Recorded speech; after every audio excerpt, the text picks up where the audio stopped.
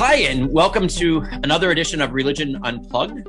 My name is Ryan Anderson. I'm the president of the Ethics and Public Policy Center in Washington, D.C., and I'm guest hosting a series of three episodes of the podcast on the Equality Act. The first one was with Mary Hassan, a colleague of mine at EPPC, looking at some of the legal aspects of the Equality Act. The second edition was with Professor Margaret McCarthy from the JP2 Institute on Family Studies, and she was looking at some of the theological aspects. And then today we're joined by Carlo Lancelotti. Now, he's a professor at the College of Staten Island, the City University of New York, a professor of mathematics and of physics. But his expertise is on a Italian philosopher. I shouldn't say his expertise. One of his additional expertise is an Italian philosopher named Del Noce. And what's important here is that this is a Italian writer who only recently was translated into English because of what Professor Lancelotti did. He was the translator of two books, collection of essays of Del Noce, and he really analyzes kind of, what went wrong with modernity. In fact, one of the collection of essays is titled "The Crisis of Modernity."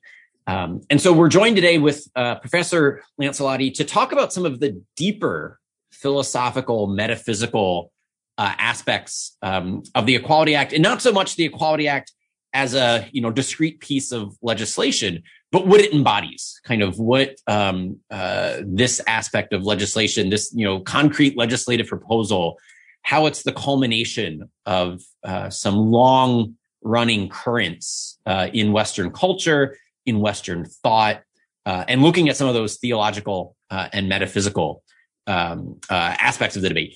Just by way of background, Professor Lancelotti earned his undergraduate degree at the University of Milan. He himself is Italian. He then came to the United States, earned his master's degree and his PhD at UVA, University of Virginia. So thank you, Professor Lancelotti, for joining us. It's a privilege to have you on the podcast. And let me just ask you first, tell listeners a little bit more about Del Noce. I think for many people, they're not going to be familiar with who he is or, with some of his writings. I've only gotten to know him because of your translations of him. And, that's all, I guess, within the past 5 years or so. Just tell our listeners a little bit about, who he was, what his kind of, big insights are. And then we'll take it from there. Yeah, Del Noce was a political thinker and a philosopher. And if we want to locate him historically, he came of age in the 30s. And he was influenced by the previous generation of especially French Catholic thinkers like, Jacques Maritain and Etienne Gilson. And he tried to develop their ideas. And most of his work took place in the second half of the 20th century. He died in 1989.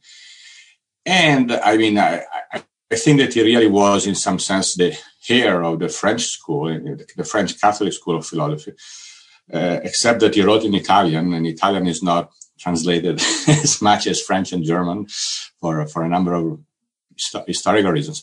But I have been familiar with him since my high school years, and I felt that he deserved to be translated because he's a very original, very profound thinker. And frankly, of that generation, the generation that came of age after World War II and tried to understand the sexual revolution, the affluent society, he stands out. I really, it's hard to make, I don't want to exaggerate, but I think that as a Catholic political philosopher, he's certainly the most important Italian one of the second half of the 20th century. But I think he holds his own in general as a very outstanding Catholic political thinker,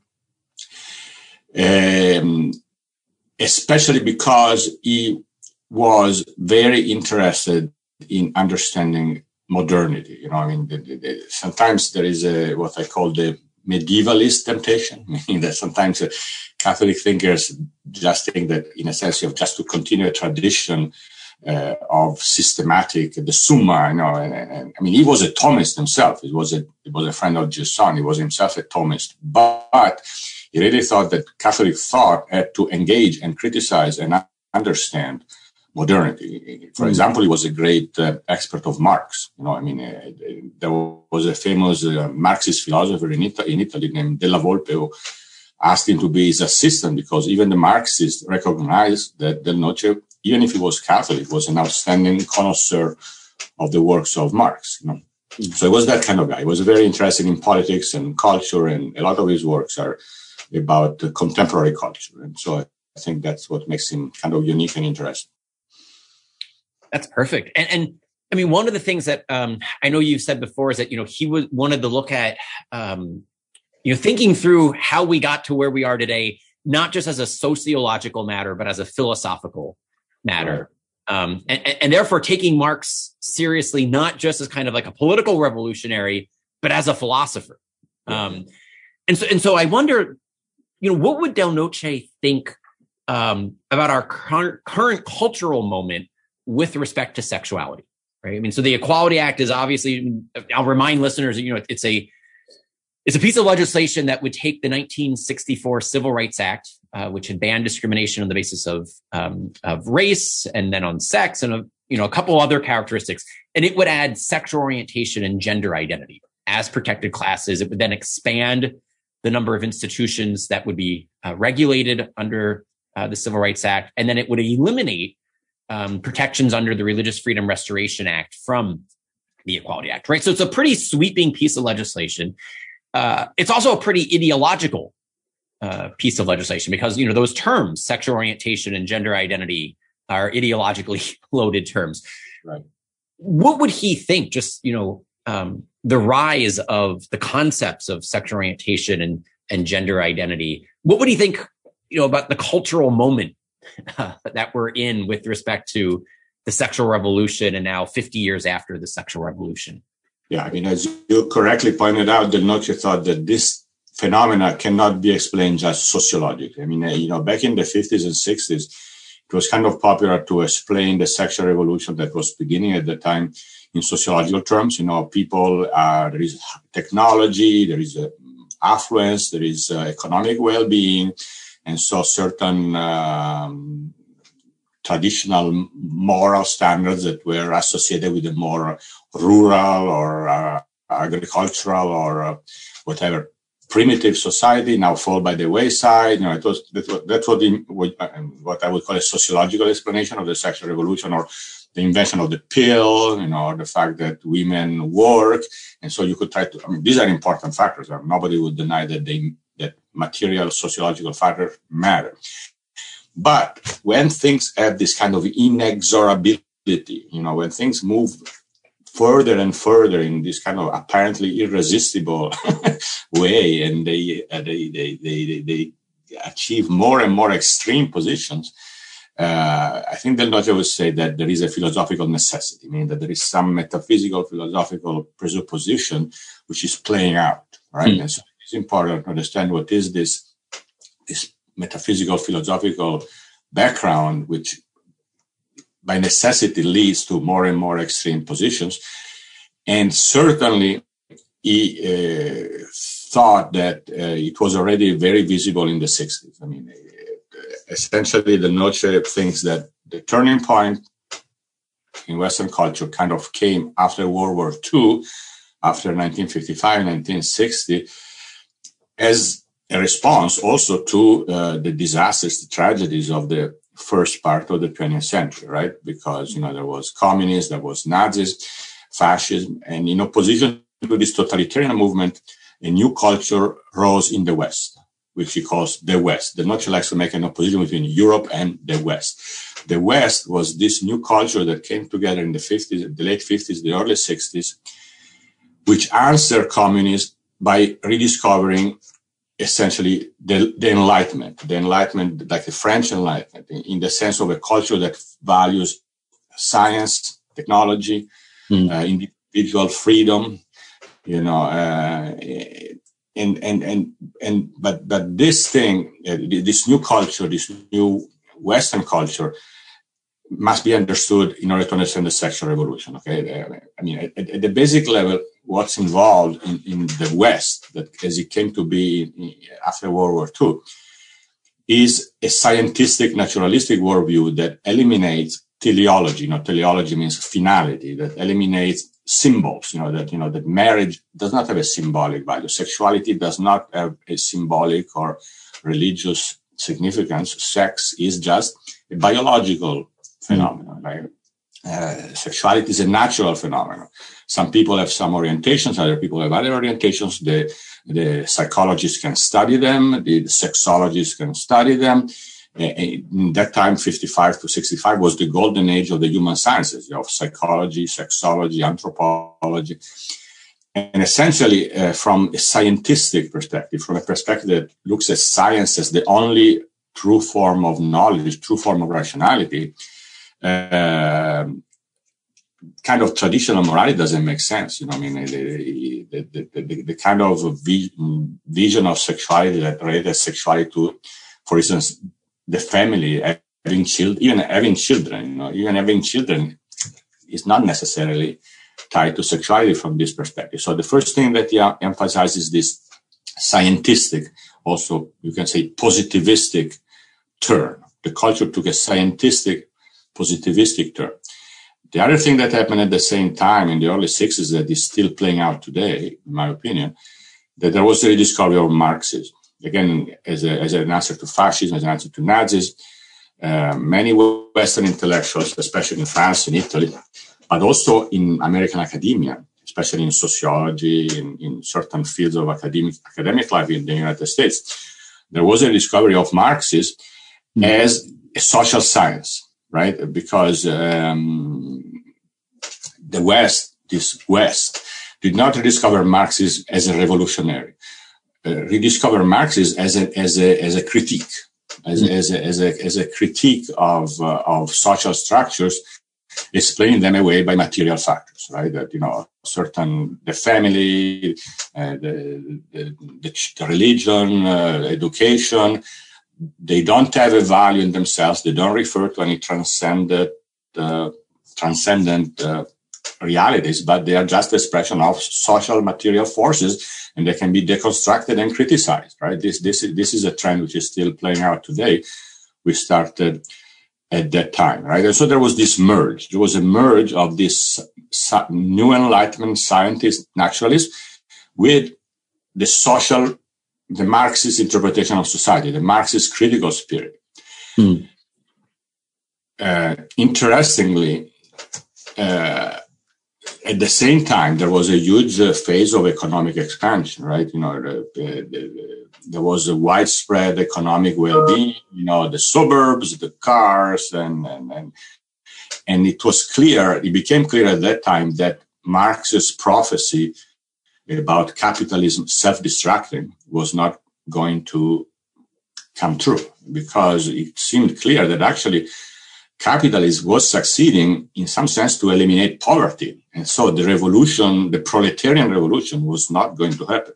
So this kind of Marxist thinkers had to reformulate Marxism no longer in economic terms, no longer with the proletariat as the agent of the revolution, because the proletariat was kind of becoming suburban middle class. You know what I mean? And so they had to find new revolutionary agents, new revolutionary subjects. And this is the age of Marcuse, that all the oppressed groups of Frantz Fanon, the dark peoples, or Wilhelm Reich, the sexually repressed groups, or there's all these thinkers that at that time changed the Marxist revolution from an economic understanding of the revolution to an individualistic, therapeutic understanding of the revolution as liberation of the individual from repression. Okay, this is the Noce thing. That the revolution goes from revolution against capitalism to revolution against repression, sexual repression, but not only. And so that was the big turn of the 60s. And the interesting thing, though, and this is the rise in the sense of what is called the new left, roughly speaking, right? And what is very interesting, though, is that this new kind of revolutionary Marxism that is no longer economic, is no longer around the proletariat, is perfectly compatible with capitalist technocracy. I mean, because it's so individualized. It's about the individual. Basically, you free the consumer. You free this individual. The sexually liberated individual is a perfect consumer. So there is a complete harmony between this kind of new leftist critique of repression. It's not able to criticize capitalism. And it seems like those two, kind of big ideas you just mentioned, the turn to kind of like scientism and empiricism and positivism, and then the embrace of a cultural form of Marxism, that those things really go hand in hand. That if you get rid of teleology, you get rid of finality, you get rid of an objective structure of goods and of ends, and so you just have physics, you don't have metaphysics, then every structuring of ends, every structuring of goods could be critiqued as purely about power, right? It's not about nature. It's not about intrinsic goodness, intrinsic teleology. It's just about whoever had power historically. So the family isn't something that's natural and good. It's a power structure. Religion isn't something that's natural and good and even supernatural and good, but it's a power structure. And so it strikes me those things have a pretty there's some dynamism there, that the new left is, both its, the metaphysical part of scientism and then the metaphysical part of cultural Marxism kind of play off of each other. And it strikes me that leads us to some of the sexual orientation and gender identity stuff, because now the body might not even, the body might just be an oppressive structure of power. So how would Del Noce, analyze, some of the transgender claims that are being made, or some of the same-sex marriage claims that are being made, the gender identity, sexual orientation, even as concepts? How do those two things come together? The empiricism and the scientism, and then also the cultural Marxism? Well, I mean, the cultural Marxism does the critique. So the cultural Marxism shows that what the traditional kind of moral doctrines or moral structures, they were just masks, covers, fake consciousness that covered power structures, as you just said. And then once you remove that, what's left is just the brute biological or psychological realities, right, at the level of scientism. However, there is also what Del Noce calls a religious aspect, not in the traditional sense of religion, but in the sense that when you take Marxism and you separate the materialistic aspect from the revolutionary aspect, right?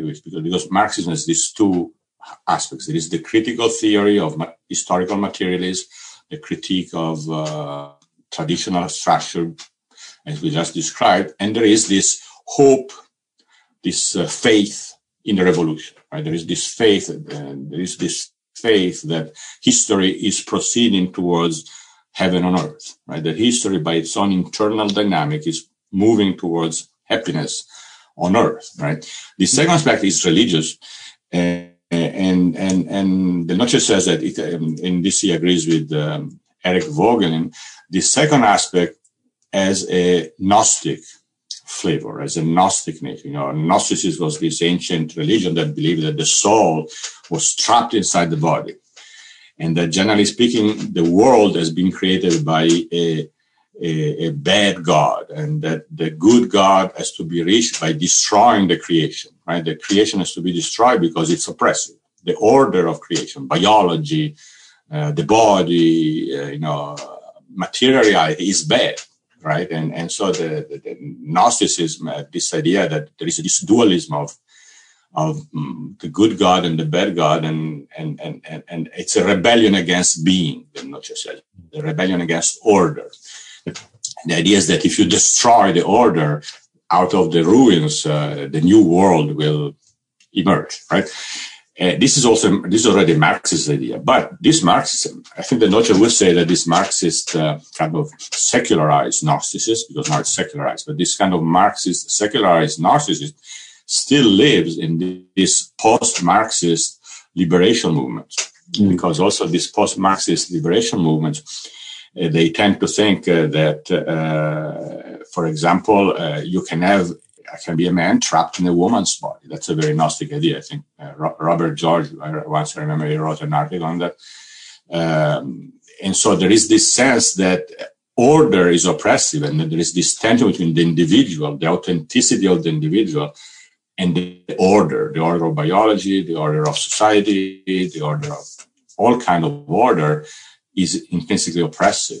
And so you see where this is going. So in a sense, you get a situation in which you always have to look for something else to dismantle. You dismantle this, you dismantle that. And the problem is that then the new world never comes up, never comes by.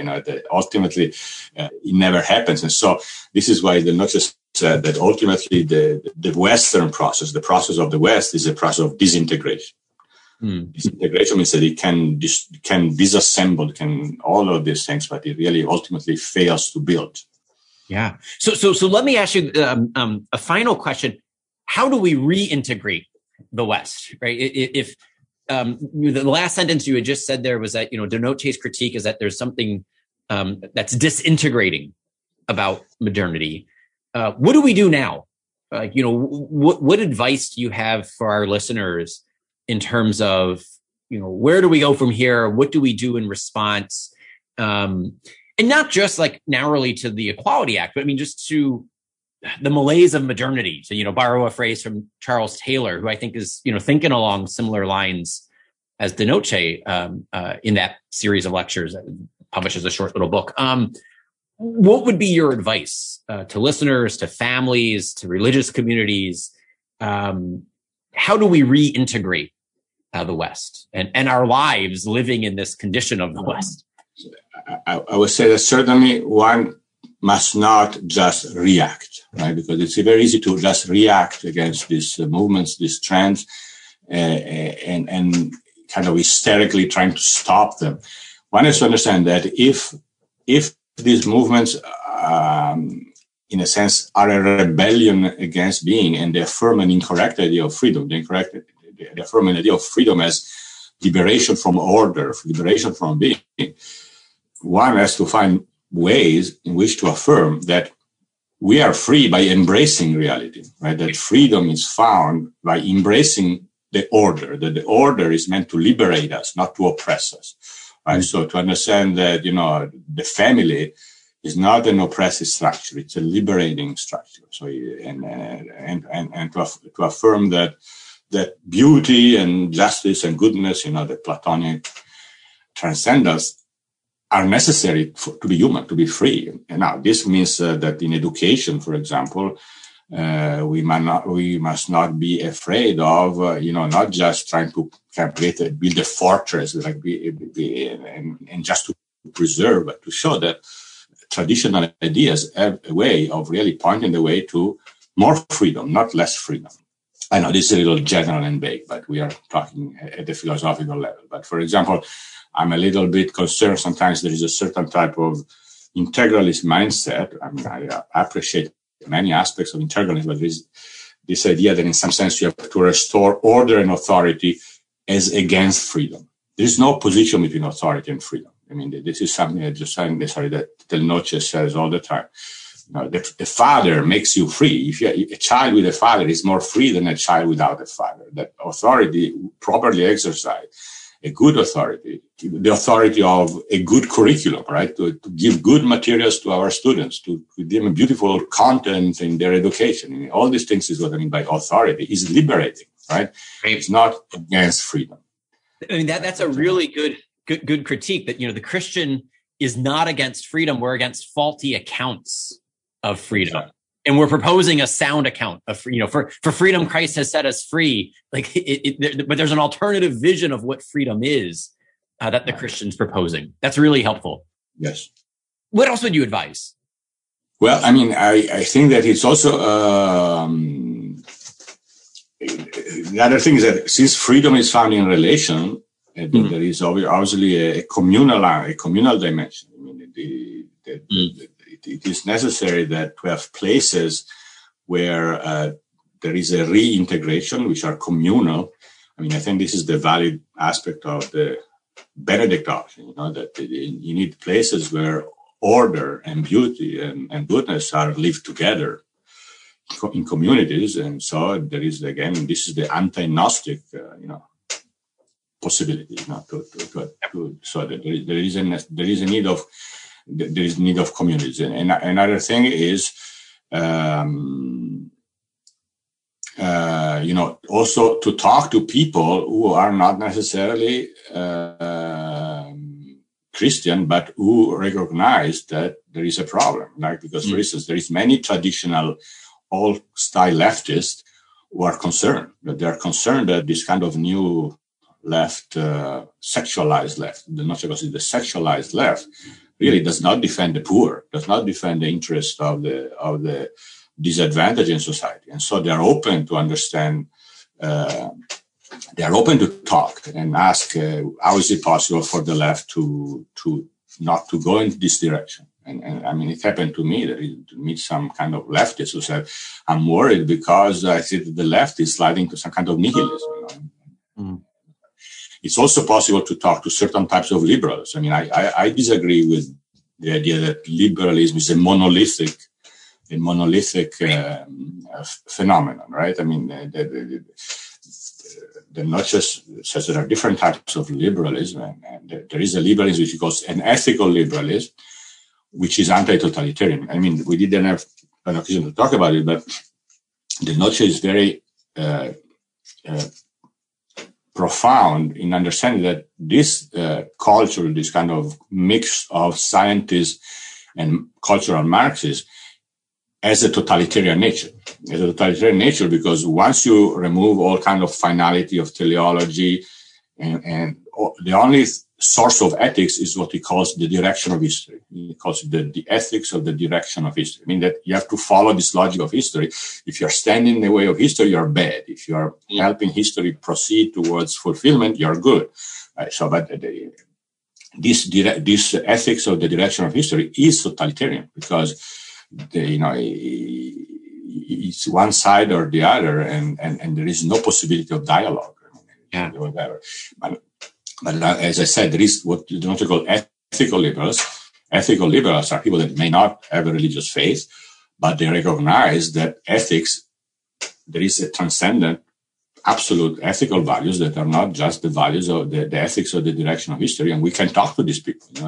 You can see right now, many people who are not particularly religious who are concerned, who are worried about this totalitarian drift coming out of this culture that we have described, and certainly we can talk to them. I mean, that's such good advice to remind people that we don't have to agree on everything to be able to talk to people and to be able to work together on the things where we do agree, and that the kind of like hunker down bunker mentality of draw the circle smaller and smaller of who I associate with is misguided. That we can have we need both kind of schools of community and virtue, kind of a Benedict option thing, and we need to be building bridges to people who aren't already members of those sorts of things. It's important to understand that the dividing line between totalitarianism and anti-totalitarianism is not on some specific religious doctrines. It is on a certain understanding of what it means to be human, to have either you embrace this kind of ethics of the direction of history or you don't. That's what divides the people we can talk to from the people from the ideologues. Okay, that's the crucial division. So we're probably out of time. But so in 1 minute before we started recording, we had mentioned when we were just chatting with each other that a thinker who's influenced both of our kind of thinking and our lives, Luigi Giussani, Father Giussani.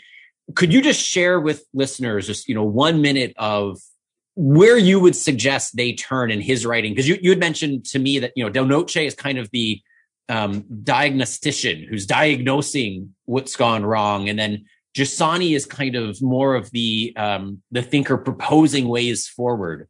Could you just give us a closing word on for listeners who are interested both in Del Noce's diagnosis of what went wrong, but also Giussani's kind of prognosis of what we need to do, what would you suggest they read? Where would they start there?